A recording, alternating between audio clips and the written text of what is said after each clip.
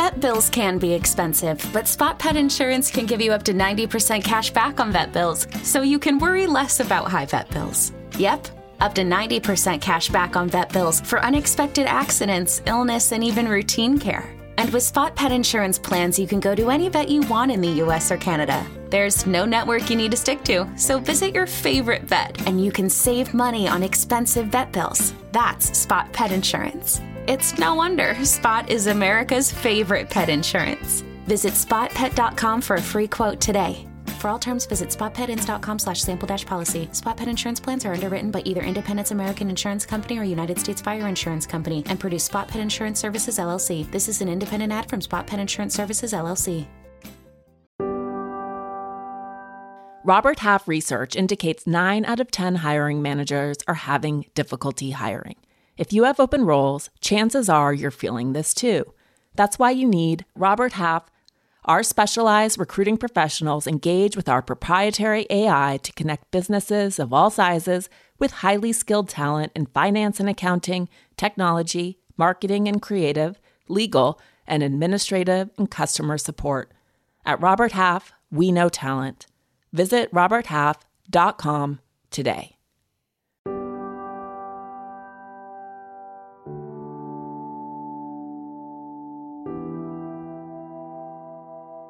Hi, it's Elise Lunan, host of Pulling the Thread. I'm an author, podcast host, and parent who built a long career in media. I grew up in a state of perpetual curiosity, investigating the world and asking a lot of questions. In this show, I chat with culture-defining leaders, thinkers, and experts about this rare moment that we find ourselves in and how to think about our own lives and experiences within a larger social and spiritual construct. I think we're due for a cultural rebranding around crying. I think that crying, if we start to cry, we inevitably apologize or invariably apologize. We sort of suck it back in and make it as small as it can be, like the way someone would pinch back a sneeze. We're like holding the tears back, making it smaller, collecting ourselves. And, if you know somebody who's crying frequently, you're like, they're in a bad place. And I think that we really need to see crying as this deep wisdom from our body saying, you need a release right now. Let's have one. And when you get an opportunity to cry, dive into it and let it be big. Let it be complete rather than smaller. Like, let it be bigger. So says Dr. Ellen Vora, a Columbia University-trained psychiatrist who takes a functional and holistic approach to mental health. Namely, she treats the whole system, looking for where states like anxiety and depression might be rooted in the body, whether it's less than ideal nutrition, an out-of-whack gut, or poor sleep and breathing.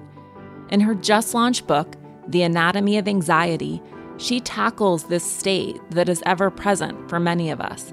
In fact, it's easy to argue that if you aren't feeling anxious, you aren't really alive in this complex, difficult roller coaster of a time. But in Ellen's model, she differentiates between true and false anxiety. Both are very real and valid concerns. For false anxiety, typically there's an imminently treatable physical root that can be addressed until the body comes back into balance and the mind calms. True anxiety, on the other hand, is an alarm clock that something is not right, that you're out of alignment or integrity in some way. In today's episode, we talk about both, including the overwhelming load that we're all carrying and how important it is to cry. We also explore psychedelics and what it really means to heal. Okay, let's get to today's conversation.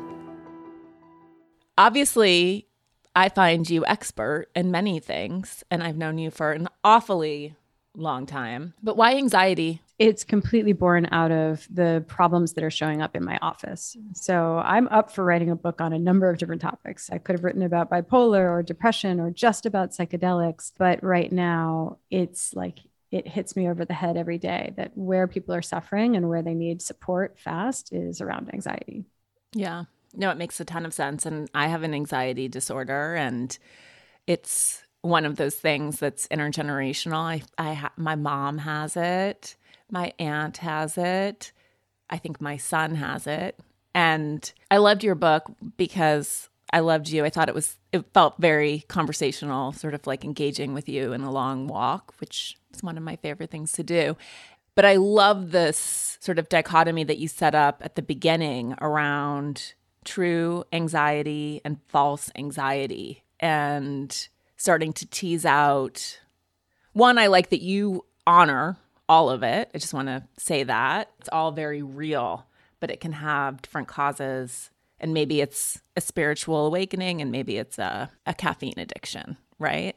Yeah. Yeah, that dichotomy, it feels really important to me that we have a slightly different conversation about anxiety. Because right now, we've inherited the way of thinking about anxiety that comes from the DSM, the Bible of mental health field. And it has its merits, but it's basically telling us, well, your anxiety is either generalized anxiety disorder, or maybe it's panic disorder, with or without agoraphobia, or one of the various other classifications. And the intention with these different classifications is really always to steer management.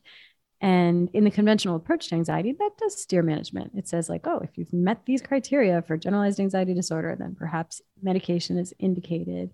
Or if it's panic, maybe you should pursue cognitive behavioral therapy. And that's kind of useful, but it has no bearing on how I approach care with anxiety. And for me, what steers management much more usefully is to divide anxiety into two categories: false anxiety, true anxiety.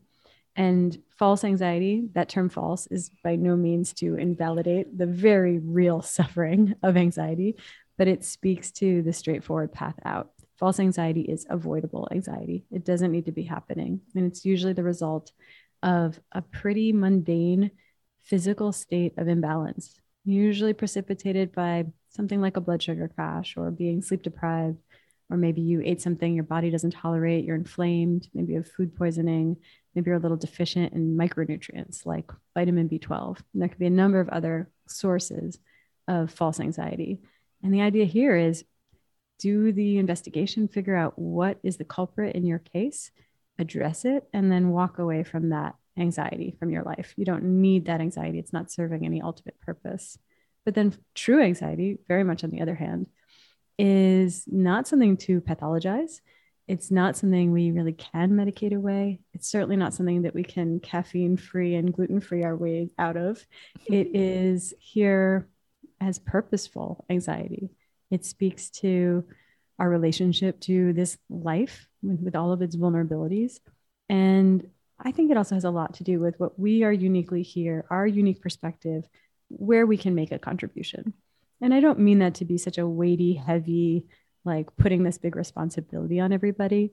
It's really just to say that that thing that really matters to you, it matters, and you're uniquely positioned to make some difference around it. So slow down, pay attention to it, take some steps in the name of, like, see that true anxiety as a call to action. Yeah. And to me, my anxiety exists on somewhere on the spectrum. So there are certain things that are theoretically within my control that will inspire it or set me off. I hyperventilate, so I overbreathe, which I think is actually very underdiagnosed. People don't really know what it is, and they associate hyperventilation with panicking and breathing into a bag. But for me, it's that, I mean, you know this better than I do, but I can't take a deep breath because I'm already have too much oxygen in my system, but it sends a suffocation message to my brain that I'm going to fucking die. So it's really terrifying, and I'm used to it at this point. I can get into a hyperventilation cycle for months, weeks, where by the afternoon, I'm sort of almost panting, and it's really debilitating. But it is usually a factor of sleep disruption, like I'm a little bit of a baby about my sleep, and then too much caffeine, which you brought to my attention years ago. And then it sort of gets me going. And then the existential part of it is this long-standing fight with my body where my body's the last thing I listen to. And the last sort of thing that I honor, where it's this perpetual going back to Yale. So for people who are listening, Ellen and I went to college together. And in college, I found that if I took 6 credits, we needed 4, I think. If I took 6 credits, I just generally did better. I needed that sort of like extra drive in order to excel. And then if I don't have enough to do, I don't get anything done. So it's that like productivity whip. So this is a terrible pattern. And that's what is provoked my my anxiety cycle is this internal despair that I have and anger at myself around driving, taking on too much, spreading myself way too thin. And I just can't stop doing it. Interesting. I hadn't really thought about it in its relationship to the idea of taking 6 course credits when you could be and should be taking 4. It's almost like with your breathing and with lifestyle, the block here is that you can't slow down. Even when the sort of sped up breathing, rapid, shallow breaths are really creating a snowball effect of suffering and discomfort. It's like your body literally doesn't have the right carbon dioxide oxygen ratio to be able to slow down. It's an interesting one. I remember the last time we talked about your breathing. I think breathing is such an underappreciated factor in anxiety. I wish I had said more about it in the book. There is a section on it, but at this point I could write a whole chapter about it.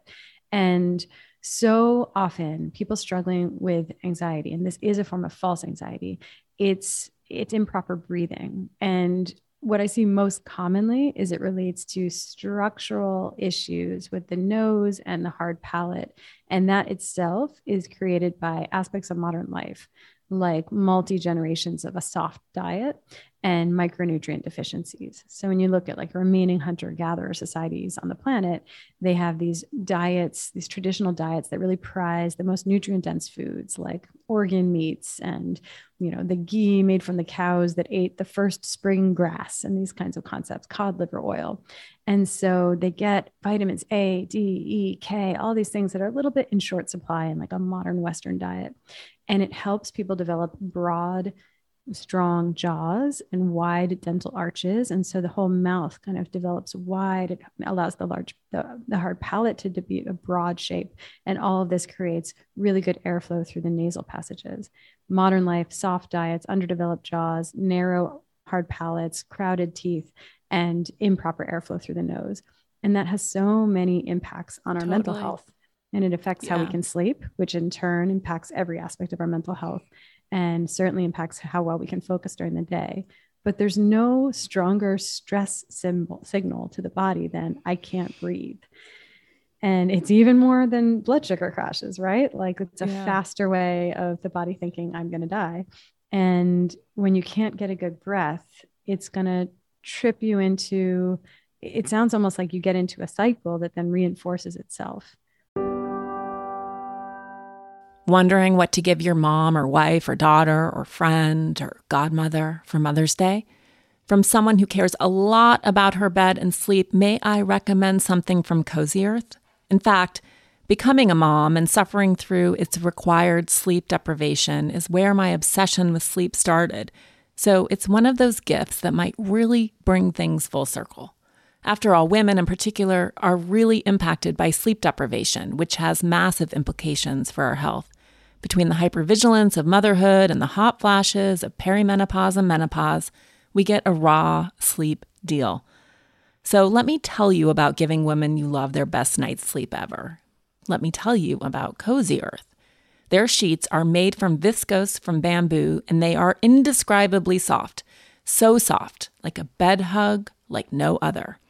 Now, I'm not the only mega Cozy Earth fan. Every single year since 2018, Cozy Earth products have been named as one of Oprah's favorite things. Oprah picked their best-selling bamboo sheet set because they're temperature regulating and incredibly soft, and she picked their joggers and their socks and their pajamas. Meanwhile, Cozy Earth doesn't just make sheets, they also make pillows, blankets, and more. Cozy Earth makes their products by sourcing responsibly. They use the best suppliers with an eye toward quality, responsible production, cutting-edge technology, and premium materials. They're also incredibly durable. They get better with every wear, and they have an enhanced weave that is guaranteed not to pill even after washing and drying. All Cozy Earth products can be returned or exchanged within 100 days and include an additional 10-year warranty against defects. This Mother's Day, treat mom to the luxury she deserves with Cozy Earth bedding and sleepwear and prioritize her self-care and sleep health. She deserves it. Don't forget to use my promo code THREAD at checkout for 35% off at CozyEarth.com. After placing your order, select podcast in the survey and select my show in the drop-down menu that follows so they know that we sent you.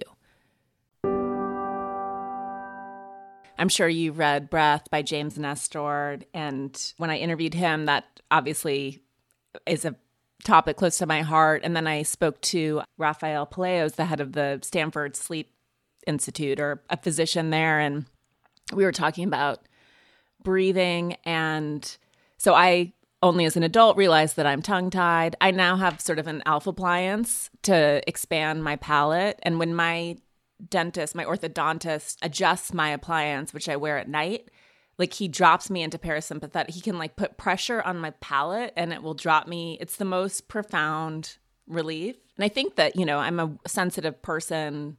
My son has the exact same pattern. So he also goes to the same dentist and has an Alpha appliance that's in his mouth permanently to expand his palate. And I'm trying to help him. Like he exhibits the exact same tendency. So it's structural. I think one of my ribs is pinned to who knows? I mean, we just contort ourselves over time. But as you say, when I was younger, when I was in my 20s, before I had a better understanding my dad's ironically a pulmonologist, and I have subtle asthma as well. But the common reaction is like, well, it's just in your head. Like you're just anxious and you need to deal with your anxiety, which is true and false, right? So the book, I think, is wonderful in the sense that it actually there's nothing more annoying than being told you're just creating your own distortion field. I'm here to kind of like flip that on its head. And like we've had this whole, very misogynistic, really like, dismissive of the hysterical, to be saying at this point, it's all in your head. Often to women who seem to be like making a audacious attempt to advocate for their health needs in the doctor's office. How dare they?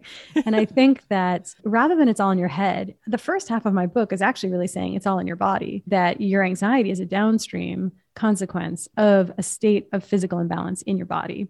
And, Will Cole, who we both know, has a wonderful way of saying this. He's like, mental health is physical health. And I think that's the paradigm shift we need to begin with, is to recognize like all these things that we're even starting to blame ourselves for. Like, I just need to rein in my anxiety. It's all in my head. Look first to the body, get that into a state of balance. Then we'll see where we're at. And often people are considerably less anxious, considerably less depressed. ADHD improves when we get the physical body in balance, which isn't necessarily an easy path, but it's a doable path. And that's what I outline in a very actionable way, the first half of the book. Yeah.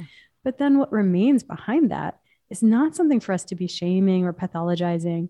That's really, we maybe just need to rebrand how we experience it, that urgency, rather than feeling it as a nuisance or something to try to eradicate. Can we see that as purposeful? Can it sort of transmute into a feeling of this is what drives me, like a libidinous drive towards making a contribution? And I think that that's how I want to shake out that conversation in a different direction. Like it's not all in your head, but the part that is in your head is really in your heart. And that is what you're here to do, who you're here to be.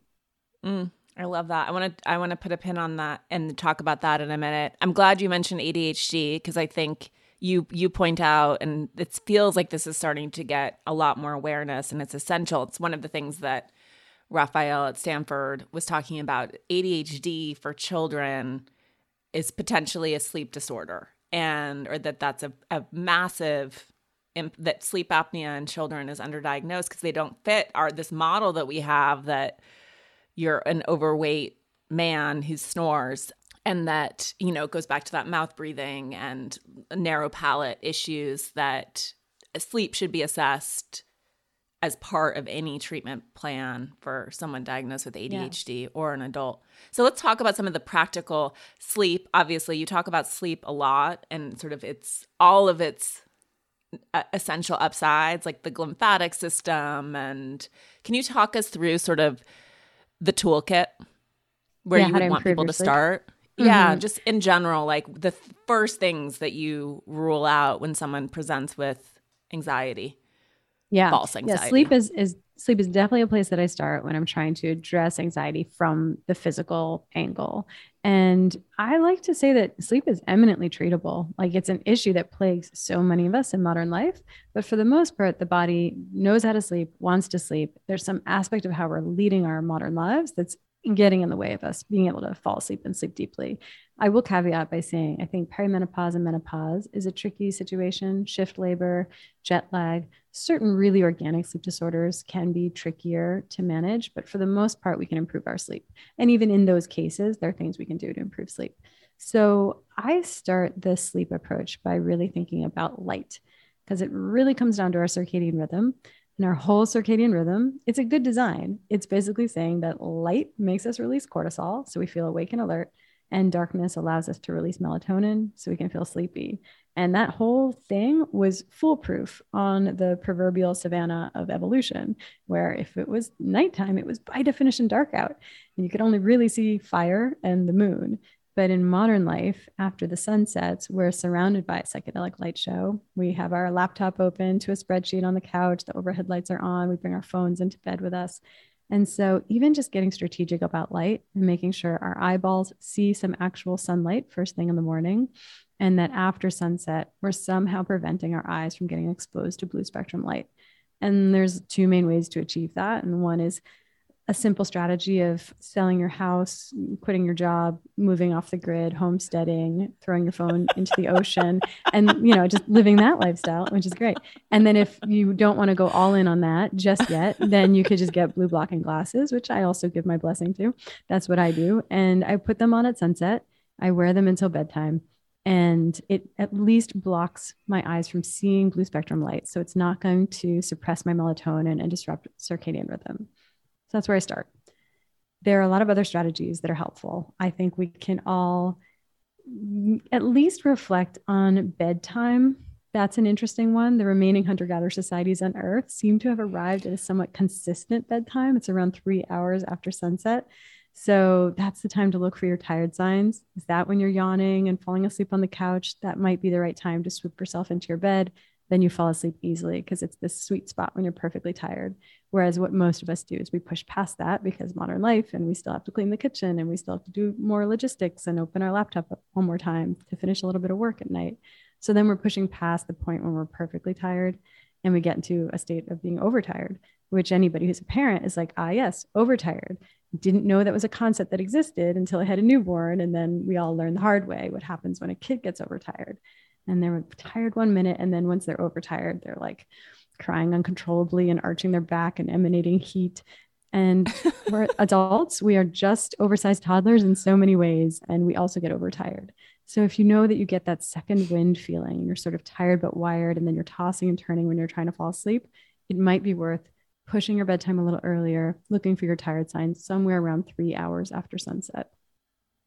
Okay. No, I liked that subtle shift, because what in my mind I had thought, oh, when it gets dark, you're supposed to go to bed, which is obviously deeply impractical, but 3 hours is doable. It lands you right in my personal sweet spot. And I think it does feel like culturally we're starting to shift from this, like, I'll sleep when I'm dead mentality to prioritizing rest. Like that sort of old idea seems to be dying. It's just, as you said, often feels impractical, particularly for parents or people who are doing their second and third shift. And then and I love that it has a name, sort of this idea of that me time, that like insistence on like, I'm just going to screw it and be on my phone because this is the only me time I get. The sort of like rebellion bedtime procrastination that we do where it's like, F my life, I'm going to be on my phone at 11:45 p.m. because, everyone needed so much from me all day. It's my time. And then it's actually just, we're shooting ourselves in our own foot because we are not getting to bed in time to get enough sleep. It's a tricky puzzle. I think that we're in this great rethink right now where can we create lives that we don't need to escape from quite so much at night? And there are no easy answers there, but it's at least worth reflecting on. I liked your discussion of food too. I thought it was nuanced and fair in the sense of sort of like the way that all of these strictures on how we're supposed to eat feel very patriarchal. And then also like how Big Ag, et cetera, is a patriarchal system too, but that we often will fight one. I've certainly felt that way, like that rebellious teenager-ness in the last like year or two where I'm like, I'm not going to be restrictive and screw this. And And then in a way, I'm like, but I really should probably not be standing in the middle of my kitchen inhaling chicken fingers and fries, like dusted with whatever. I'm not good things. It's interesting, right? Because there's absolutely sort of patriarchal ideals and toxic diet culture, and at this point, even toxic wellness culture, telling us like eat a perfect diet and eat entirely clean, which has this weird like moral panic component to it, like don't eat dirty food. And I think that, of course, these ideas of like to be small and to be perfectly thin, whether or not that's anywhere near what your body wants to be. And so understandably, and with the right intention, we've pushed back against that. And we've kind of been like, F it all. And that's where body positivity comes in. And there's so much good to that, to sort of speak truth to that power and those pressures that we put people on, to understand that weight is not necessarily an indication of health. And so, that's not the right metric to be using to understand whether or not somebody is healthy. And even to have bigger conversations around like, is physical health everybody's goal? And to have an acknowledgement of the systemic factors that are making it harder for certain populations to have that state of physical health. And all that being said, I think we swing not just too far, but like too in one direction with body positivity, which is like, well, then I'm just going to have no restrictions and eat whatever I want. And in a weird way, there's this other patriarchy standing in that corner over there, like the big food company just being like, yes, right. Thank you for championing our cause. And so then what we do is we reach for the drug-like foods, and it's sort of no longer an act of radical self-love. It just becomes like an addiction to a service that another patriarchy is selling us. And I think, can we find that balance where we are feeding ourselves well, nourishing ourselves from a place of radical self-love, but not from a place of restriction or sort of moral superiority around eating clean? It's what makes our bodies feel good. And can we do that in this world that makes it really hard to eat well? And so can we do it without feeling fragile and afraid of food? Can we do it without too much strain and driving ourselves crazy? I think it's really challenging. I try to live this balance, but I see many of my patients falter. It's not easy to find the right rhythm with it. Yeah.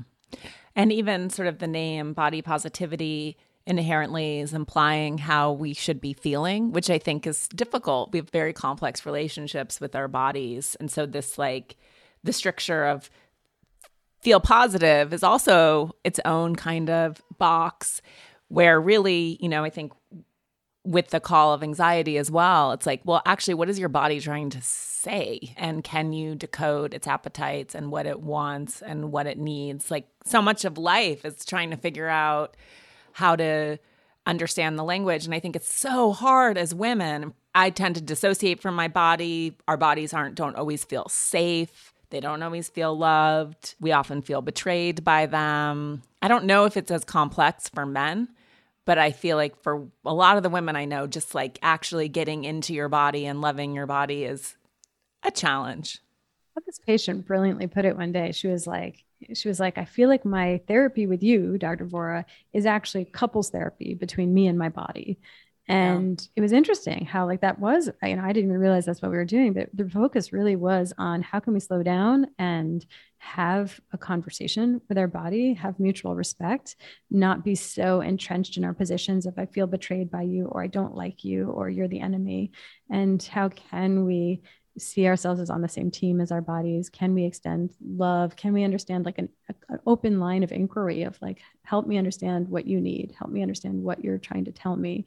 And, it can feel goofy to anybody who doesn't like to like lie on their bed with their hands on their tummy, talking to their body. But I encourage people to kind of go into that goofy space and try to open up those lines of communication in a really sweet way, like bringing a lot of like the same gentleness and compassion you would bring to really trying to heal any kind of troubled relationship that you're fighting to rehabilitate. Pulling the Thread is sponsored by BetterHelp. Sometimes Max, my oldest, tells me he wants to go in the back of the house and talk. What he means by this is purely the verb. He doesn't want to have a conversation. He wants to talk, to vent and unload, to fill me with factoids. Mom, want to know 40 things about acid rain? But more often, to get things off his chest. It's fascinating to listen to him and what he perceives to be injustices, annoyances, and harms. I recognize that in those moments, he doesn't want advice or for me to higher mind him or for me to justify his own feelings to him, but simply to be a container for the one-sided stream, to just listen. I recognize what he's doing because I do it every week too, in therapy. I was thinking just the other week that it's rare to find someone who will just listen, maybe point out some patterns or hold me accountable when I say something wild. Wait, Elise, pause. Do you really feel that about yourself? Or why do you think you care about this so much? But aside from these moments of intervention when my therapist makes me reflect or feel, I'm doing the talking, and it helps me feel so much freer. Thank God for therapy. This is one of the reasons I'm very excited for therapeutic solutions like BetterHelp. They have licensed therapists who are available worldwide and specialize in depression, anxiety, sleep disturbances, trauma, anger, family conflicts, LGBTQA issues, grief, and self-esteem. BetterHelp is online therapy that offers video, phone, and even live chat sessions with your therapist, so you don't have to see anyone on camera if you don't want to. Just fill out a brief questionnaire to match with the therapist. If things aren't clicking, you can easily switch to a new therapist anytime. It couldn't be simpler. No waiting rooms, no traffic, no endless searching for the right therapist. Get it off your chest with BetterHelp. Visit betterhelp.com/PTT today to get 10% off your first month. That's BetterHelp, HELP.com/PTT. What do you advise? I mean, I will say a really important point for me in my relationship with my body. I know we're talking about this as potentially toxic, but was when the first time I did the clean program. I did Dr. Younger's program. It's the first time I'd ever done anything like this. This was many, many, many years ago. It was after I had my first baby, and I felt really terrible and had been dismissed by my OBGYN, who I loved, but was like, he was very, I was my second baby was like the last baby he delivered. He was, at the end of his career, of a different era. And I remember going to him and I was like, I don't feel good. And he was like, you're fine. You're a new mom. And I was like, please test my iron. And I was wildly anemic, like to the point where he was startled the second time they wanted to give me a transfusion because I get so anemic during pregnancy. Anyway, I did clean program, and Younger put me on some other things like B12, etc.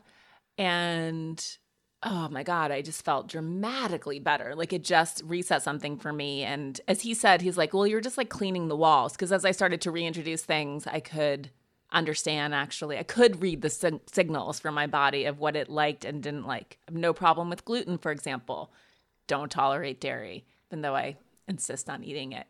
So all of that said, I don't do that all. I haven't done it in years, but do you recommend for people who are just sort of like have no sense of what's happening? How do you get them to that place of truth where they can actually sense like, oh, my body does not like broccoli? Yeah, I think, you raised such a good point. There is that sort of the toxic orthorexic adjacent quality of like a cleanse. And often when it's calorie restrictive, it just lays the foundation, almost like is kindling for developing any kind of obsession with food or a binge later. So that's really tricky territory and thin ice to be on. I think that the trouble is that our modern processed food industry, it's pretty smart about how it engineers food. And oftentimes they've figured out how to make these, what I would call frankenfoods, somewhat addictive. They can behave like drugs in a variety of different ways. And so I do think it's sometimes necessary to control, alt, delete our taste buds and our brain's sort of dopaminergic anticipation of the drug hit we're about to get from food. And there are different ways to do that. I'll usually point someone toward the Whole30 diet to basically it's a really nice way of outlining, like, here's what you can eat and focus on nutrient density. And this isn't a diet. This is balanced. This is nourishing and substantial, but it takes out what might be tricking your brain into not just yearning for nourishment, but yearning for a drug hit. And I think that that's how I'll go about it. And I think I always want people to have in mind the compass for eating is generally err on the side of eating real food, generally err on the side of avoiding fake food. And you want to listen for your cravings. They will guide you towards what nutrients your body needs. But you need to discern, is that a craving for a nutrient or is it a craving for a drug? And if your body's like, yes, my deep internal wisdom is telling me right now that what I really need is pizza, that's probably a craving for a drug. But if it's telling you you need a dripping rare steak and you need a pile of mashed potatoes, that's probably a genuine need for some form of macronutrient or micronutrient. And so to just kind of ask yourself, is what it's craving a real food? In which case, I'm going to honor that. And I think this loops into when you were feeling so lousy and iron and vitamin B12 helped you feel better. I think this is a really underappreciated aspect of postpartum anxiety. And there's a lot that goes into why someone might be anxious in the postpartum period. And, you can sort of point to the obvious of like, oh shit, you just had a baby and now your life is transformed and you're not getting good sleep and the role transition, the expectations on women, the absolute, just bankrupt level of child parental support we have in this country, so on and so forth. But we're also so nutritionally depleted. We grew a baby, we birthed a baby. Sometimes we bled profusely during that. And then we might be nursing a baby. And in Chinese medicine, I think they say 1 drop of breast milk is like 10 drops of qi or blood. It's basically understanding that this is your best stuff that you're giving over to the baby. So new moms are deeply nutritionally depleted, and our brains, it's just a piece of flesh in our body like anything else, like any other organ. And it needs the raw materials in order to function properly for us to feel good and function well. And so a big part of supporting postpartum anxiety in my practice is repleting mom nutritionally. Yeah, no, obviously so but it feels like at least now there are a lot of antidotes or people trying to create antidotes and raise awareness around postnatal depletion and its very real effects. And then obviously what happens is we then go on still depleted back to work. Often we go and get pregnant again within sort of a reasonable time span, but you're starting again from a place not only of depletion, but also getting older. And we just don't focus on that. It's not something tested. It's not understood or talked about by majority of OBGYNs. Like it's not, nutritional part of it is not, alas. But I do think awareness seems to be raising. In terms of women, I mean, I just read this book, which I loved. It might be out of print, but it's called The Natural Superiority of Women. It's by Ashley Montagu. He's a late anthropologist, visionary anthropologist, trained by Franz Boas, who was, Ashley and others addressed sort of UNESCO in 1950 to stipulate, like to assert there's no such biological thing as race. This is not a real thing. So he's deeply ahead of his time. But The Natural Superiority of Women is about how women are biologically more suited for survival. That's his definition of superiority. And he also talks about psychologically and within stress responses, how studies around, he first wrote this book in like 1950 and then has updated it before he died. But I think it was during air raids and other incredible stressful cultural moments, women just were able to like carry on in a much more durable way than men, which is contrary to what we would believe. I don't know what other studies there are. I'll find it. I can post it on social. But I wonder too, in the context of something like COVID and the existential anxiety of this moment in time and all that women are carrying, the women I know in my life are killing themselves also in terms of pulling everything forward socially, at work, at home. Not that the men are lousy, but the women seem to have an incredible capacity. So do you feel like in our ability to sort of be the donkeys really of like stress, and how does that show up for us? I certainly feel that way. There are times when I look back and I'm like, I don't know how I got through that. And I know it's in my body, but what happens? Yeah. I mean, I think that you're bringing up such a great point. The fact that we have such a deep reservoir of reserves that we can draw upon, I think does make it hard to catch that initial communication from our body of, you can make this withdrawal on your energy, but you will need to pay me back at some point. I think we can miss that signal. And if you think about you with your 6 classes, you think about the character Luisa in Encanto, if you've seen that movie, the new Disney movie, like we can feel like we're carrying the weight of the world and we're managing, but there's an inertia to it. And if we just keep going and never slow down and pause to ask the question, like, am I okay? Can I handle this? We'll just keep going. It's momentum. But I do think that we miss some signs from our body that we are barreling towards burnout. And I do think that even though we have these reserves and we're this superior sex that's better designed for survival, I do think we get ourselves into trouble with burnout. And what I think of as more of like a psychological state of resentment. I think we're more likely to take on all of these burdens from a place of obligation to do it, and then ultimately to resent that other people aren't helping to meet our needs, even though we're meeting their needs. And I actually think that's on us. I think that's on us to recognize our needs and ask for them to be met and give people the opportunity to meet our needs if they want to, not obligate them into it. But I also think that, to go one step further, that's on our culture for making women never feel like we have a right to speak up, that somehow these feminine ideals are overlapping with selflessness. And so I think that I'm looking forward to what I think we're seeing the beginnings of is a cultural shift of just acknowledging I have needs. There's no shame in that. And to speak up for it. And perhaps most importantly, to hear it from within our bodies. When, even though we can carry the weight of the world, can we save that capacity for when it's really necessary? But on a regular Tuesday, do we need to be Luisa carrying every burden of our households and our communities? Can we actually balance showing up with rest and in that moment to moment listening to our body and knowing here's when I can help joyfully and here's when I need to take my rest? I woke up at 2 a.m. last night drenched in sweat, throwing bedding off of me. Every pet was also on top of me, which probably didn't help. Many nights I have the opposite problem, where I'm hunting in the hall closet for extra blankets in the wee hours because I'm freezing. In part, this is because my husband and I have wildly different sleep temperature preferences, and I'm cold because he's left all the sliding doors in our house wide open. But there's actually a solution I've come to learn. And I'm all about a sleep solution because we know how important good, uninterrupted sleep is for every facet of health. Have you heard about ChiliPad by Sleep Me? It's a bed cooling system designed to revolutionize the way you sleep naturally. The ChiliPad bed cooling system is your new bedtime solution. It lets you customize your sleeping environment to your optimal temperature, ensuring you fall asleep, stay asleep, and wake up refreshed.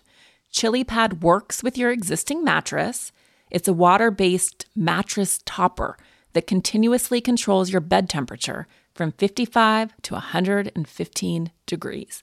You can also choose a different setting than your partner, so you each get what you need. What I want? A cool mattress with piles of blankets on top.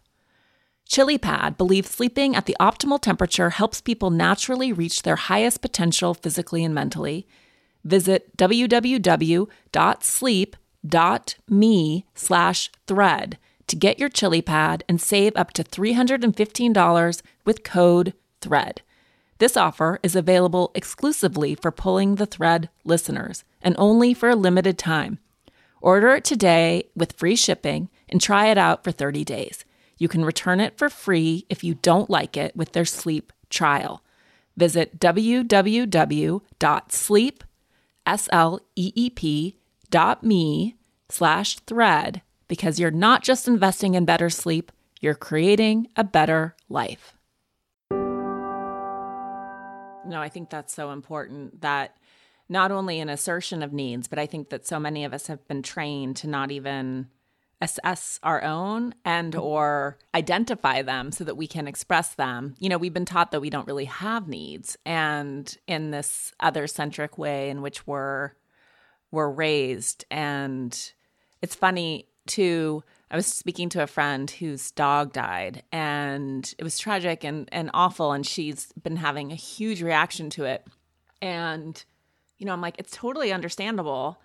And I think she's a little bit like me. I was watching a Marvel movie with my kids and my husband this weekend. And at the end, I was crying quite profusely. And my husband was like, you really need a release. Like, you really need a cry. And that's, I think, what I was saying to my friend. I was like, I think that you've just been also carrying a lot. This is about more than the dog. The dog, yes, but it's your body is like, I haven't cried despite everything else in years.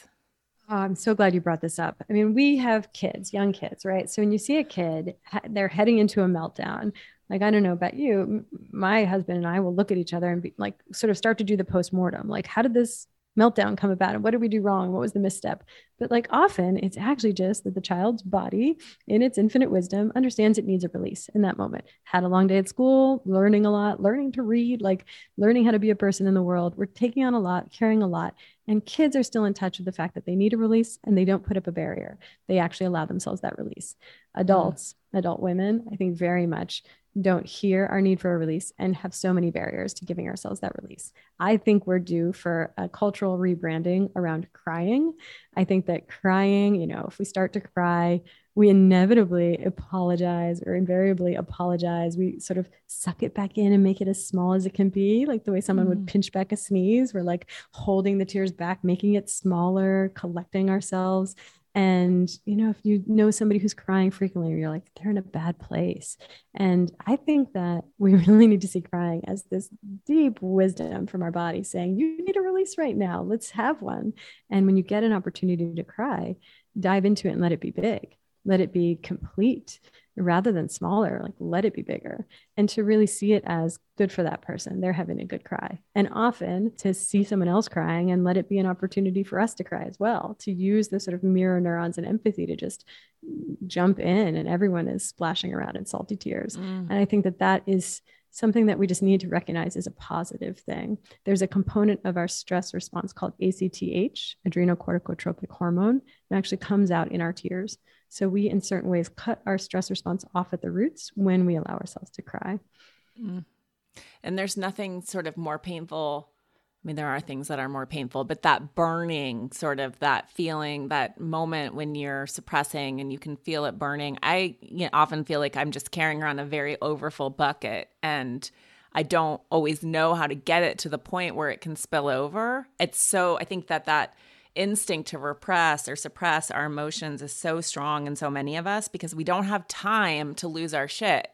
And so I agree with you. I think the cultural conditioning or figuring out, for me, it's like, what are the triggers? Like, how can we get this going so we're letting the bucket deplete? Will Su always says, when he's seen me cry, he's like, don't bring your eyes to your face. Like, we have so many automatic, like, wiping or trying to stop. And he's like, just keep your hands away from your face. No Kleenex, like let it go, keep it going. And maybe it's not always tears. I like that you bring up like shaking, dancing, like that sort of physical release too. So I think that there's so many beautiful ways to build in a release. And, if it's physical exercise for you, great. It could be dancing. It could be journaling. It could be cuddling. It could be playing with a puppy. I love shaking. I love putting on shamanic drum music and shaking for a couple minutes in between patients. For me, that really clears the slate. That's the control alt delete on my nervous system. I will say about crying, two things. One is we could segue into psychedelics if we want to talk about that, because I feel like psychedelics taught me how to cry better. I thought I had grieved. And then when I started working with psychedelics, I was like, wait, I had so much grief pent up. And it taught me how to open that portal so much more, like a deep opening of the grief portal. And I think that if you do need help getting started with crying, Pixar movies are they're basically like tear porn, like they'll get you going, and then get into the rhythm on your own of just whenever you need the release, give yourself that release. Yeah. No, let's talk about psychedelics. I think, and that grief portal, you are far more studied and in psychedelics than I am, but that's certainly every time that I've done them historically, that has been one of the primary lessons, which is just because you stuff it doesn't mean it goes away. It's in these suitcases in your body, and it can be like a great attic cobweb release, sort of like really letting things out. Do you think, and maybe even in terms of anxiety, although maybe anxiety is its own thing, I don't know about psychedelics and anxiety, certainly psychedelics and depression, but what do you think that they're great when done appropriately in a therapeutic setting with the integration? I think people too, like the experience in of itself is very powerful, but the integration around it, the therapy around it is often more powerful. What do you think that the great promise is? Yeah, and I agree. I think it's like 10% the peak experience and the medicine, and then it's 90% the integration of what came through. So the great promise, I like it as a paradigm shift for how we're addressing mental health because, it's still a little familiar, like it's active at the 5-HT2A serotonergic receptors. So it's still, it echoes what we're already doing with our antidepressants. So that's part of why it might create an enduring antidepressant effect and anti-anxiety effect. It's anti-inflammatory. It promotes BDNF. So we have neuroplasticity and neurogenesis. We can grow and change and adapt and get unstuck.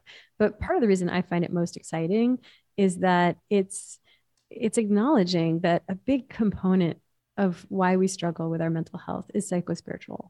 And it's been something that we've really neglected. I love Will Sue's quote on this. He's like, said something to the effect of psychedelics are not just tools for healing trauma. They make spirituality palatable for a starving Western world. And I think that part of what I love is this mystical experience hypothesis of psychedelics that, under the right set and setting and all the caveats of this needs to be safe and appropriate and indicated, that it can somewhat reliably create a peak spiritual experience. And it's not like we need to convince everyone to believe in God. It's just that we need to invite everyone to at least be asking the questions, to just pull the curtain back enough that we're like, wait, could there be something somewhat incomprehensible happening here? And I think it takes the pressure off of what's really at the heart of the truest of true anxieties, which is the vulnerability of being alive, of loving other people, of not wanting to die, not wanting to lose the people that we love. And when we think that this material existence is really finite, and this is all there is, of course, we're going to be hypervigilant and anxious and thinking that all we should ever do is go to the doctor and get a scan for cancer. But I think that, and like never leave our house. But I think that that's, of course, going to keep us maybe alive at the expense of living. And that's not actually a salve for anxiety. So what we want to do instead is have an experience like a psychedelic ceremony where we're overcome with awe, where we might feel, even just for a few hours, an experience of being guided by a loving force that helps us learn in a very felt experience kind of way. This is what it could mean to surrender and trust. Okay, now I'm going to cry. That was beautiful. That was our mic drop moment, I think. No, I agree. I think there is something so just anxiety obviating in that feeling of belonging to something bigger. And it doesn't eradicate that hypervigilance, but I think that there is something profoundly healthy about feeling like it's not all on me. Like there is some intelligence to this universe. It's not everything happens for a reason, certainly. It's will probably always be beyond our comprehension, even as we learn and understand more about consciousness and the universe. But it is, I think, any faith that, for example, that your mother is still present in your life and guiding you and helping you, like that's a beautiful idea. And if that makes life more meaningful and less scary and more connected, we need more of that. Yeah, for me, it, at least at first, when it felt like more of a conscious choice, when I was faced with this idea, my mom died too young, and it was like, do I believe what my atheist, scientism, skeptical upbringing has taught me to believe, which is the end is the end. It's senseless. There's nothing else. That felt like an unbearably cold version of the world. So I sort of made a proactive choice. Like, I'm going to choose a different way of making sense of this. That not to say everything happens for a reason. I don't think it was fair. I don't think it was right. I just want to have some sense that she continues to exist in spirit form and that I can continue to connect with her. And I've found kind of positive reinforcement of that worldview. And it's sad to me to think about missing out on that, because it does bring me an immense amount of comfort and meaning. And I think I'm okay if I'm wrong. Like, if it turns out I'm totally deluded, then it brought me comfort and it kept me feeling connected to my mom. And so I don't feel like you really lose out. If you can, there's no forcing this. You can't just force a worldview. If it doesn't feel true for somebody, that's okay. And there's no better or worse with this. But for me personally, it has been comforting. We need more empathic physicians like Ellen, contemplating our whole system and the larger context for our lives, because it is so complicated. And I know that we love diagnosis and simple answers and ways to treat things that are as simple as a hammer hitting a nail. But life is just so much messier. And I'm so glad that we talked to about the bigger existential anxiety of being alive and what it is to connect to something bigger, because that just obviates so much of our general anxiety. It doesn't make it go away. It doesn't make the time here less precious, or in some cases pressured, but it certainly helps to feel like you have support from a universal, loving source that wants to lead you to your higher self. So I think her book is full of really useful tools and also some of these bigger, important questions. Thanks for listening to this week's episode. You can find show notes and full transcripts of the episodes at theelisepodcast.com. Please sign up for my newsletter. I promise I won't spam you.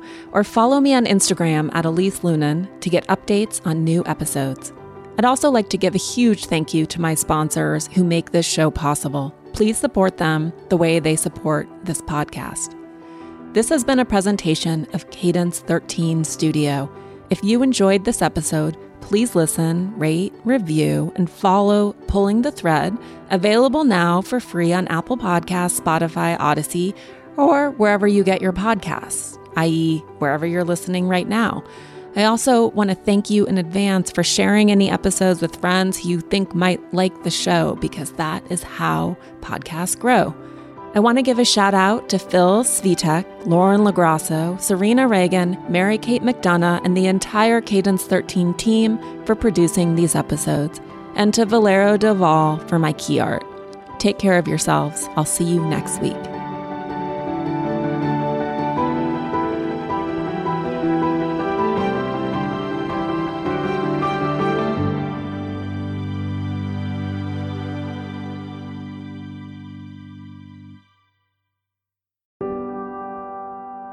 High schoolers are busy, but no one's too busy to help fight cancer.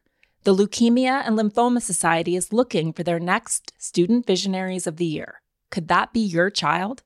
High schoolers who participate in the 7-week philanthropic leadership development program gain valuable life skills like project management, communication, financial literacy, and entrepreneurship. Forming strong teams behind them, they fundraise for the Leukemia and Lymphoma Society in honor of a pediatric blood cancer survivor right in their local community. Most importantly, this campaign is an opportunity for high schoolers to engage in meaningful work within their community and make a real impact on the lives of blood cancer patients and their families. Sound like something your child might be interested in? You can learn more about Student Visionaries of the Year or even nominate a student at lls.org/students. That's lls.org/students.